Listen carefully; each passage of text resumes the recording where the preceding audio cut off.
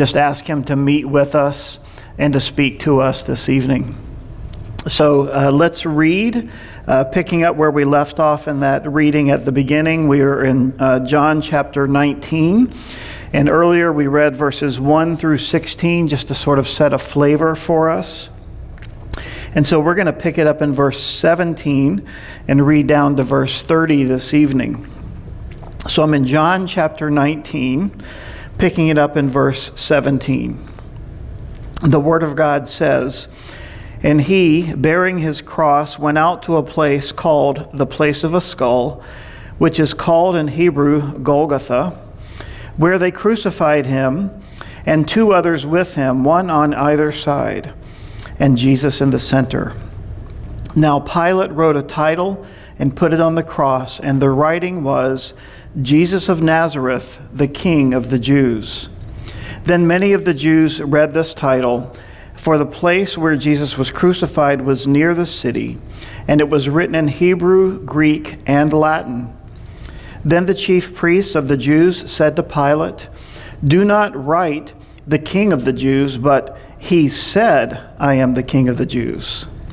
Pilate answered, 'What I have written, I have written.' Then the soldiers, when they had crucified Jesus, took his garments and made 4 parts, to each soldier a part, and also the tunic. Now the tunic was without seam, woven from the top in one piece. Then they said therefore among themselves, let us not tear it, but cast lots for it, whose it shall be, that the scripture might be fulfilled, which says, they divided my garments among them, and for my clothing they cast lots. Therefore the soldiers did these things. Now there stood by the cross of Jesus his mother and his mother's sister, Mary the wife of Clopas, and Mary Magdalene.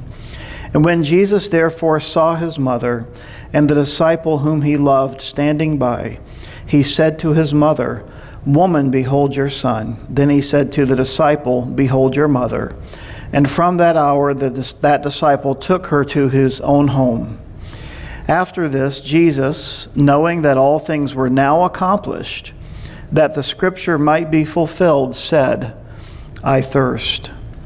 Now a vessel full of sour wine was sitting there, and they filled a sponge with sour wine, put it on hyssop, and put it to his mouth.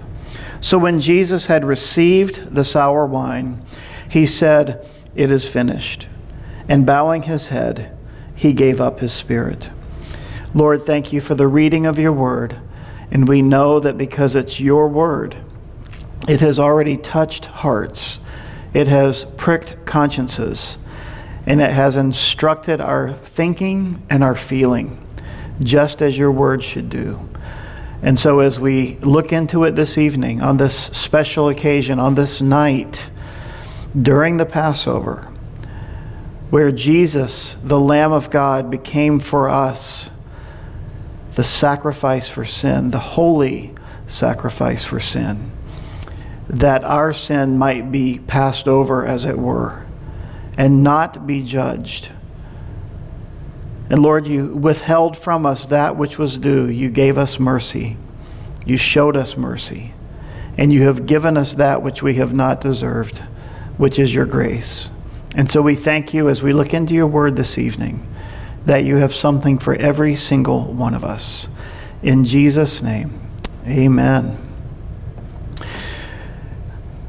I think something every Christian should do when we go through this season of the year is take your Bible and go to every gospel, to Matthew, to Mark, to Luke, to John, because they all have an account of the crucifixion and Jesus' suffering, or his passion as we sometimes call it, and read through those passages of Scripture. Because as we've said many times before, the Gospels give us sort of different perspectives. Sort of like standing on the 4 corners of an intersection looking inward as an accident happens, and you get 4 different perspectives. Many things are the same, some things are slightly different. And so here we are this evening in John's Gospel. We will look briefly at some other passages of Scripture, but we are going to focus our time here this evening in John chapter 19. And so we know in the story of the crucifixion of Jesus that on the evening that he was betrayed, that he had the Lord's table with his disciples, that last Passover meal. That after that Passover meal, that Judas Iscariot went out to betray him. Jesus then went with his disciples out to the Garden of Gethsemane. And when he went there, he had the disciples wait for him sort of near the entrance, and then he brought Peter, James, and John in further with him. And then he said, "Wait here and watch, and you pray while I pray." And then he went a little further away, and the Gospels tell us about a stone's throw away. So we assume that was just a few feet, because they could hear what he was praying and what he was saying. And they heard enough to record what he said in his prayers. And so as Jesus was there, knelt down in the Garden of Gethsemane, praying, seeking the heart of his Father, what he prayed, we are told in the Scriptures, is, "Father, if it's possible, let this cup pass from me. Nevertheless, not what I will, but what you will." And we may know that those may be familiar words to us, but those words that Jesus prayed tell us where his heart was and where his head was as he was headed into this evening and through the night, as he would suffer and be betrayed and be beaten and be harshly mistreated.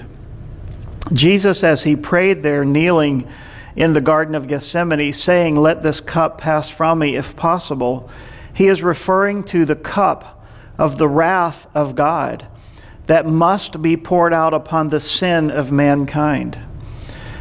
And we see all throughout the Scriptures, especially the Old Testament, that God had told his people, his chosen ones, over and over and over, "I love you. I want you to turn your heart to me. I want you to follow after me." But so often God's people turn their backs on him, even as we often do today. And of course, some have speculated that a part of what we're going through here with this coronavirus situation could in part be God's judgment, that maybe he's in part removing his hand just a bit, his hand of blessing from this country, and that the church may be in many respects apostate, where we have departed from following our God and looking to him, just like the nation of Israel did in the Old Testament. And there could be truth to that. I don't know if specifically if this coronavirus situation is related to that, but certainly we know God is in control. And so God, if he is indeed behind this, in the sense of maybe this is some sort of judgment to us, I want you to understand something tonight as we come to these passages of Scripture. That God is in control, that God is in charge, and that no matter what happens from a godly, biblical, Christian perspective, we have a unique perspective in that we have a Savior. And our Savior, as he knelt in that garden that evening, went to bat for us. You see, he knew what was in front of him. He knew that this cup of wrath was the thing to be feared the most and what lay ahead. Not that the suffering was going to be easy. Not that the pain that he would suffer wouldn't be real. It was. But for him, being a part of the Trinity, being a part of the Godhead, something very unique was about to happen to our Lord Jesus Christ. And what was about to happen to him was that for the first time, not only in human history, but in eternity, there would be a separation, a rift, as it were, in the Godhead. That Jesus, the Son, would be separated from God the Father and God the Spirit because he became sin for us. And we'll look into that as we go a little further into this passage and into this account this evening. So Jesus, as he was there and submitting himself to the cross, fully obedient to what Isaiah 53, another passage that you should read, what Isaiah 53 said. Isaiah 53 laying out a detailed blow-by-blow account of what would happen to Jesus Christ. And then also laying beside that Psalm 22. Psalm 22 being a messianic psalm that would talk about the brutalization that the Messiah would suffer. And you read Psalm 22 and you read Isaiah 53, and then you read these 4 gospel accounts, and you realize that these accounts laid out succinctly and in detail hundreds of years after those 2 passages of Scripture were written. And you see them happening. They're coming to pass exactly as it was written. So Jesus, now being crucified, lifted up on the cross in the place of the skull called Golgotha. Excuse me. He was bearing his cross. He went out to this place where they crucified him. And we know that crucifixion was this criminal's death, and it was a very difficult and painful death. You know, when we think about capital punishment today in our country and in our society, the things that we do to people are quite humane compared to the times of old when people were put to death for their sins and for their crimes. The penalty of crucifixion would involve scourging someone, and that would be beating them with what we know as a cat of 9 tails. And they would take pieces of leather and press into them little tiny stones and pieces of glass and shards of metal to make it all the more brutal when they scourged or they beat or they whipped the prisoner. And the point of the scourging was to get that prisoner to confess not only to the crime they had committed, but perhaps they had committed other crimes that in a sense were cold cases or had never been solved. And perhaps they would be able to get them to confess to those as well and close some cases, as it were. And so as they would beat and scourge that person, that cat of 9 tails, that scourge would rip the flesh from their back. So it wasn't just the beating. It was a brutalization. It was a tearing, a shredding of the flesh. And of course, we don't like to think about these things. We don't like to see the gratuitous violence on TV. We don't like to see the blood and gore and the guts and all of those things, and for good reason. But our Lord and our Savior submitted and subjected himself to these things. And he did it for us, for our benefit. There are some great books out there that if you'd like to know more about it, you can read and understand exactly what our Lord went through as he suffered the violence of the scourging and the preparation for being put on the cross. And then when they got him to the cross, they laid him down on the cross. Some say he was naked. The pictures tend to portray him with something akin to underwear on. But either way, he would have been so humiliated by that point, so dehydrated from the loss of blood and having nothing to drink. And of course, having no pain management of any kind, he was suffering under immense overload, his sensory overload. His nervous system is in complete shock. His cardiac system is in complete shock. And he's going through this in a very unjust way. He didn't deserve it. He didn't earn it. All he did was love people and preach the truth of God's word. And he offended the religious rulers by claiming to be the Son of God, making himself out to be equal with God, which was what fueled their hatred and their vehemence against him.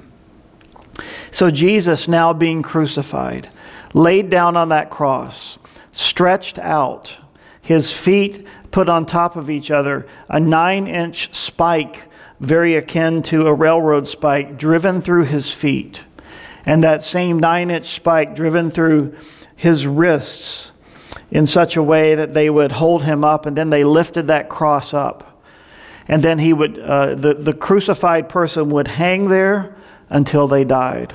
And the death was often the death of suffocation, because the way they were crucified was in such a way that they had to push up on that nail in their feet, which would send a wave of excruciating pain through them. But as he pulled up, he had to pull up on the nails in his wrist, which again would send a wave of excruciating pain. And that person who was crucified would go through that until they were just overwhelmed with blood loss and pain and a loss of oxygen and all of those things. It was a very violent and brutal way for a person to die. It was cruel and inhumane, to say the least. And so Jesus, as he was there on the cross, we are told that there are 7 things he uttered from the cross. And just to touch upon them briefly, in Luke's gospel and in John's gospel, we're told that Jesus said, "Father, forgive them, for they do not know what they do." Now, when you are suffering, and you're suffering unjustly at the hands of others, the normal human response is to respond in kind, to respond with hatred, and to say horrible and mean things back to the person who is doing these things to you. But we see what Jesus said, which proves that he truly was the Messiah. He said, "Father, forgive them, for they do not know what they do." So Jesus, who taught, "Love your enemies," is now showing how to love enemies by not only saying this, but he's expressing his heart. "Father, forgive them, for they do not know what they do." And we see in Paul, as he wrote in Romans chapter 5, "But God demonstrates his own love toward us, and that while we were still sinners, Christ died for us." We find in Psalm 22, as Jesus was crucified and he's going through this process, it says, "For dogs have surrounded me, the congregation of the wicked has enclosed me. They pierced my hands and my feet." And yet Jesus said, "Father, forgive them, for they do not know what they do." And then in Luke's gospel, again, Luke 23, it says, Jesus said, "Assuredly I say to you, today you will be with me in paradise." When Jesus uttered those words, he was speaking to one of the 2 criminals who had been crucified on his left and his right. As you may recall the story, those 2 criminals were crucified legitimately for crimes that they had committed. And one of them was, cursing Jesus, and, he was, in the gall of bitterness as he was dying. And the other man was saying, "We are here because we deserve to be." But this man did not deserve anything. He's committed no crime. And then he cried out to Jesus from his position at Jesus' side and said, "Jesus, would you remember me?" Just hoping for some mercy. In that moment, that man had a clarity about who Jesus was, an understanding. And Jesus said to him, "Assuredly I say to you, today you will be with me in paradise." So now think about this. The first thing he says is, "Father, forgive them." So Jesus is expressing grace and mercy from the cross as he is being brutally and unrighteously treated and judged. And then he says, as his second act, is the second thing that falls from his lips, "Assuredly I say to you, today you will be with me in paradise." And I can't begin to tell you how many times I have been able to say to people to use this scripture as a form of comfort, because they've had someone whom they love and to whom they're very close who is on their deathbed, and as far as they know, that person's never put their trust or their hope or their faith in Jesus Christ. And I believe the Lord gave us the example of the thief on the cross so that we could hold out hope against hope, that even in those last moments of someone's breath, of their ability to reason, that they might cry out to the Lord just as this man did, and that they might hear these words that Jesus would say to them, "Assuredly I say to you, today you will be with me in paradise."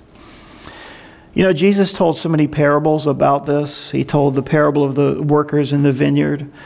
And in that parable, he said, as the owner went out to find people to work in his vineyard, some he went out and found at the very beginning of the day. And then as those workers got started and worked their day, he went out and continued to look for people, found them, brought them in, and said, "I'll pay you, just get to work." And that happened several times throughout the day. Then there were some people he brought in toward the very end of the day who worked maybe an hour or something like that. Then at the end of the day, as everyone gathered for their pay, he paid all of them the same. He gave those who worked only an hour a full day's wage, just the same as he gave those who started from very early in the morning. And those who had worked earlier and longer were indignant. They said, "This is not fair. How could you treat us this way? We should be paid more than them. They should be paid less than us." And Jesus said, "Isn't it up to me the master to give how I wish, to spend my money how I wish? And Jesus told that parable, and I believe in part it supports what happened here as he says, assuredly today you'll be with me in paradise. You see, we cannot fall into the trap of thinking that because we've been a Christian many years and been walking with the Lord a long time, and that because someone's on their deathbed and they've never trusted in God, that in those last waning moments of consciousness and breath, that they might in faith reach out to the Lord, and that he would say, today you will be with me in paradise. You see, the Lord loves in a way that we don't love. He loves people. He extends grace to people in a way that we don't understand. And so Jesus here expressing love and grace and mercy to this thief on the cross.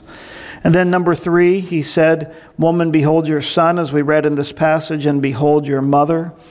And from that hour, Jesus entrusted his mother to John, this disciple who wasn't literally one of his brothers, but he knew that John would care for her.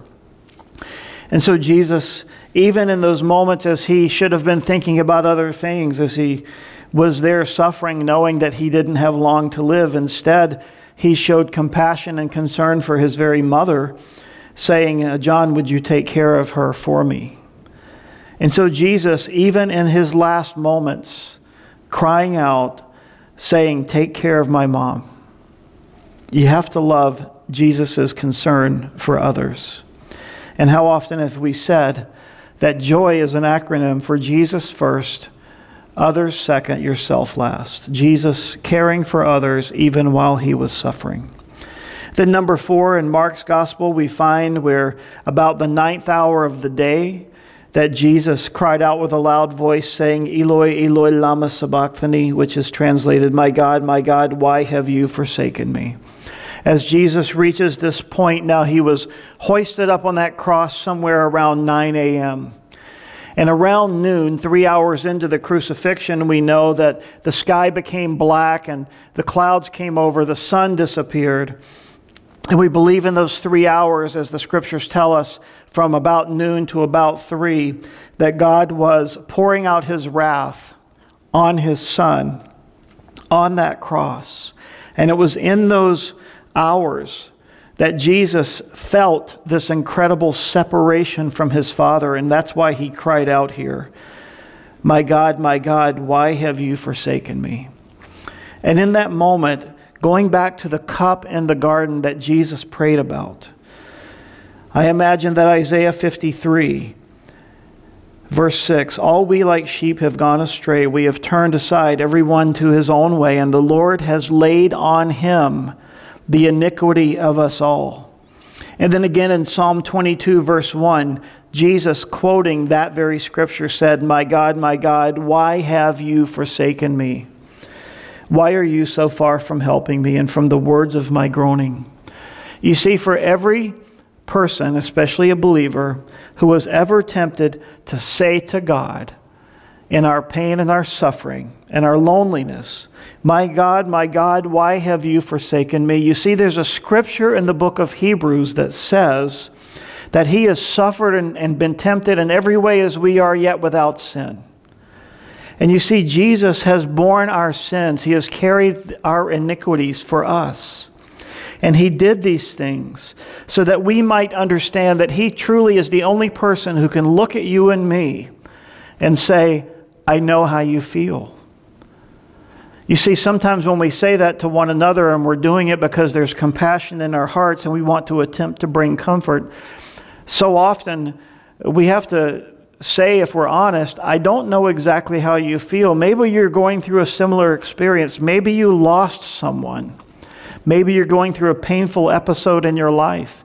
And maybe I went through a similar thing in my life, but that doesn't mean I know how you feel. Why? Because, as in the case when a parent dies, you don't know if that other person has joy and had a great relationship with their parents and loved them and they knew the Lord and that's a glorious homecoming, or if perhaps there's pain there if there was never a good relationship, if there was a falling out that happened many years ago that was never resolved, and they never got to talk and to say I'm sorry or to apologize or any of those things, you see, it's difficult to say to someone else, I know how you feel. But Jesus can say that because Jesus has experienced everything, humanly speaking, that we will ever experience. And especially to say to God, why? Jesus said, my God, why have you forsaken me? And you see in that moment, as Jesus said that and fulfilled the scriptures and fulfilled prophecy, he wasn't just saying it, he felt it. It was happening to him at that moment. He felt separated from his Father.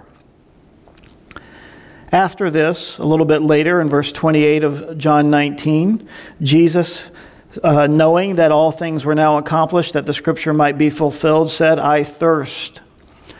Jesus helping us understand his humanity. You see, Philippians chapter 2 talks to us about the humanity of Jesus and how he became a man and how he was fully God and fully man.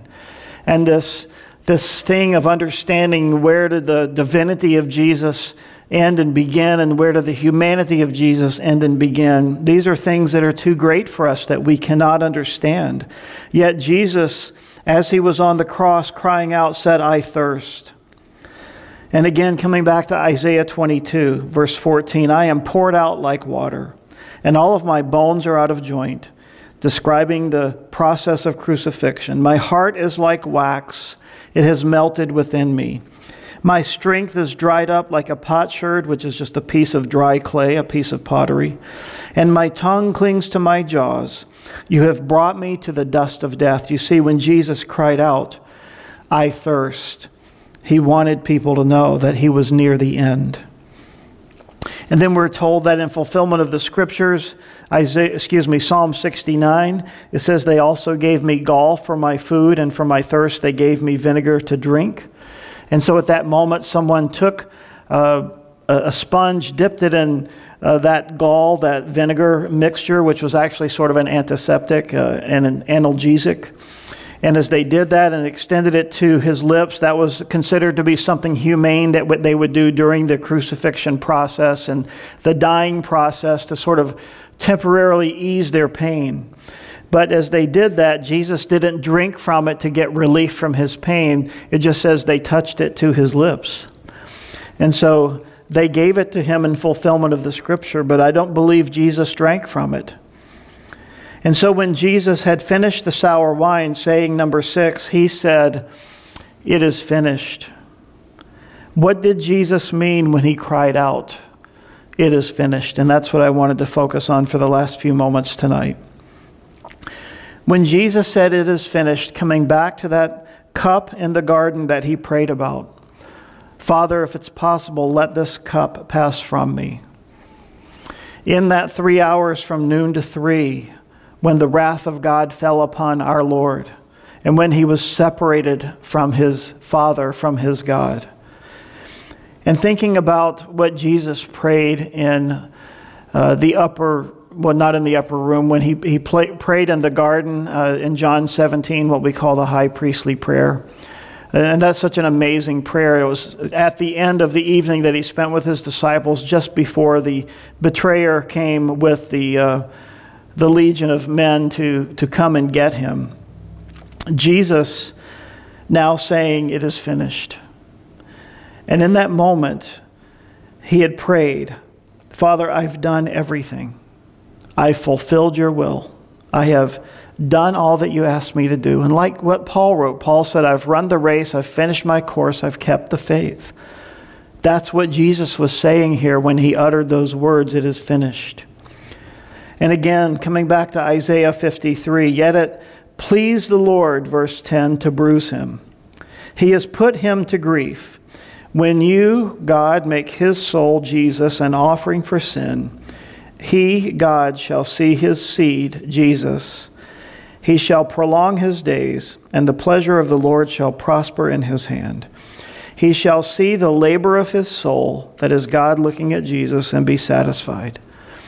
When it says there in Isaiah 53:11 that he shall see the labor of his soul, that is God looking at what Jesus had endured in those 3 hours and even more on the cross.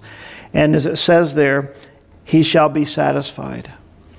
Now in 1 John chapter 4, verse 10, we are told that God loves us and that we love him. And then he says that when Jesus died, that his love was expressed to us and he became the propitiation for our sins. That's a big word, but what that word means is that Jesus satisfied the wrath of God. That's what the word propitiation means. And that's what happened leading up to this moment when Jesus said, "It is finished."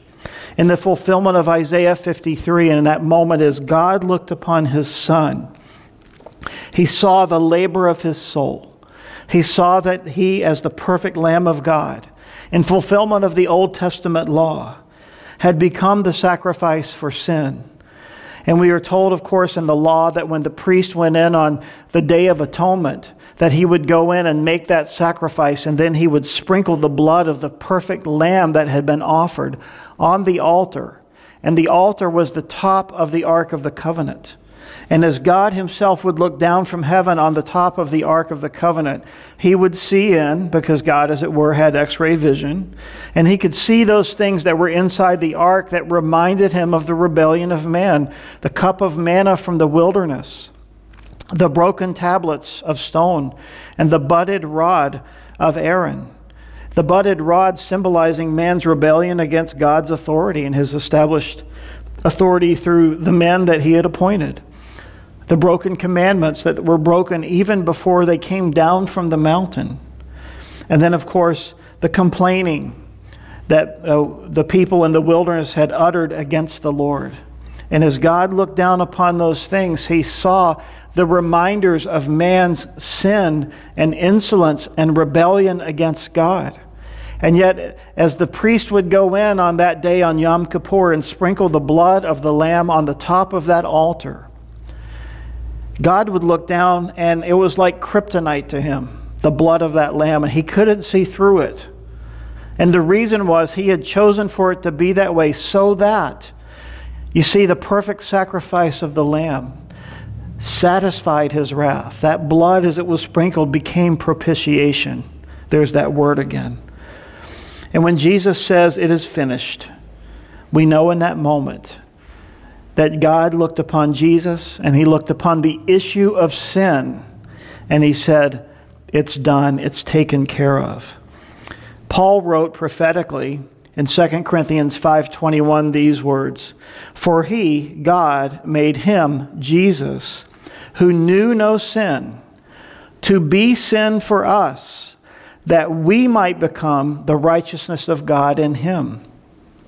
You see, what happened when Jesus was separated from his Father, when the wrath of God was falling upon him, Jesus in that moment, in those 3 hours, took the sin of the world upon himself.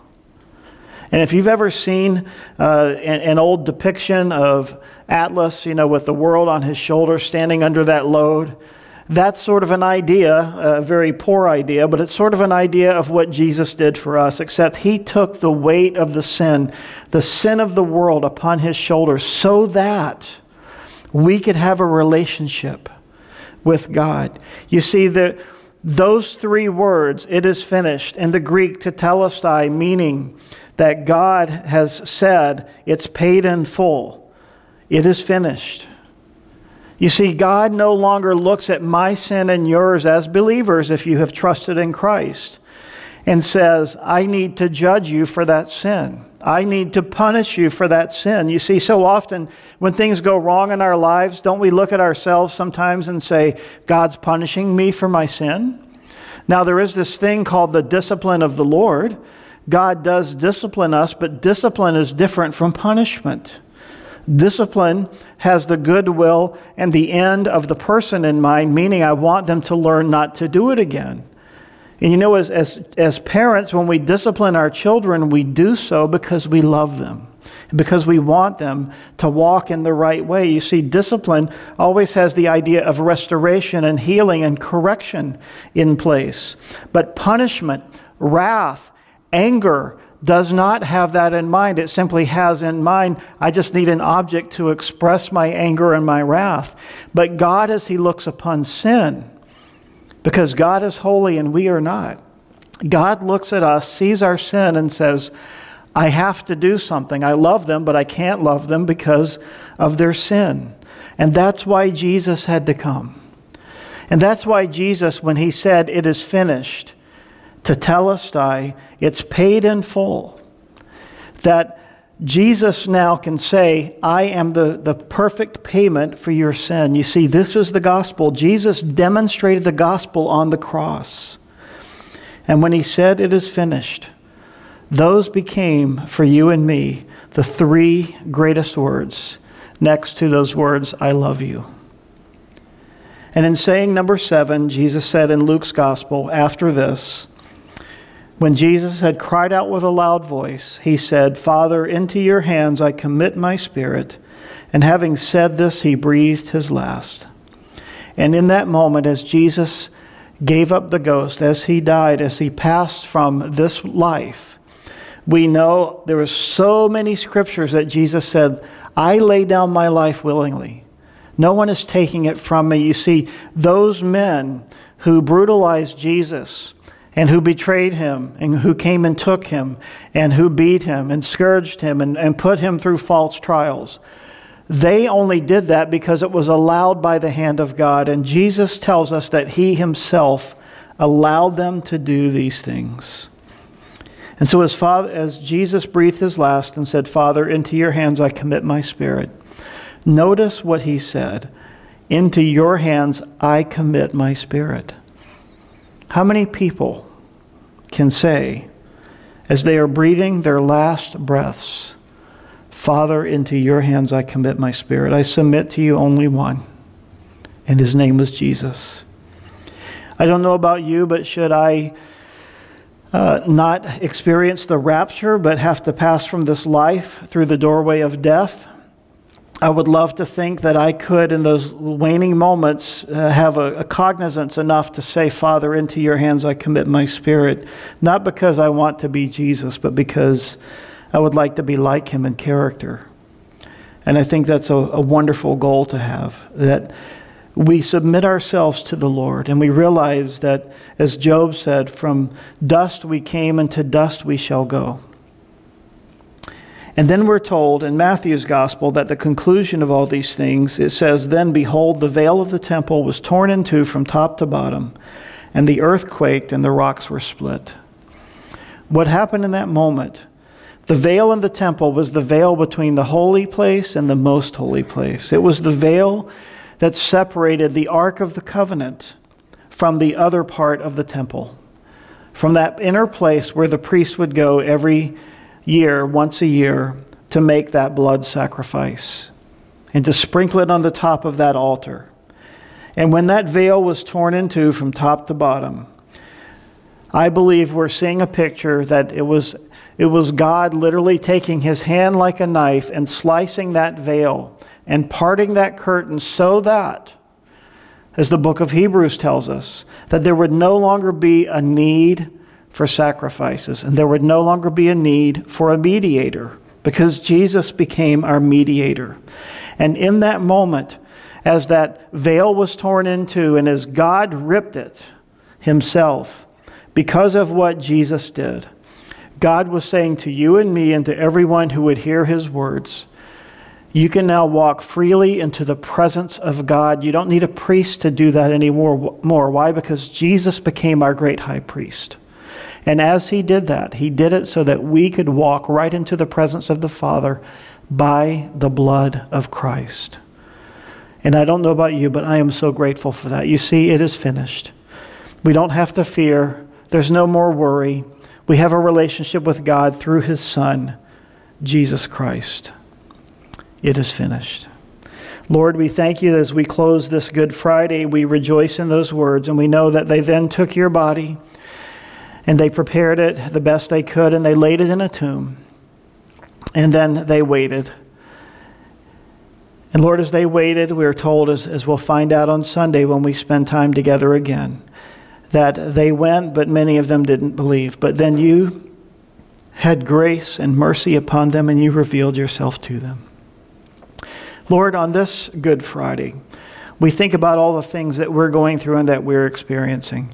But Lord, they are nothing. They pale in comparison to what you suffered, to what you experienced.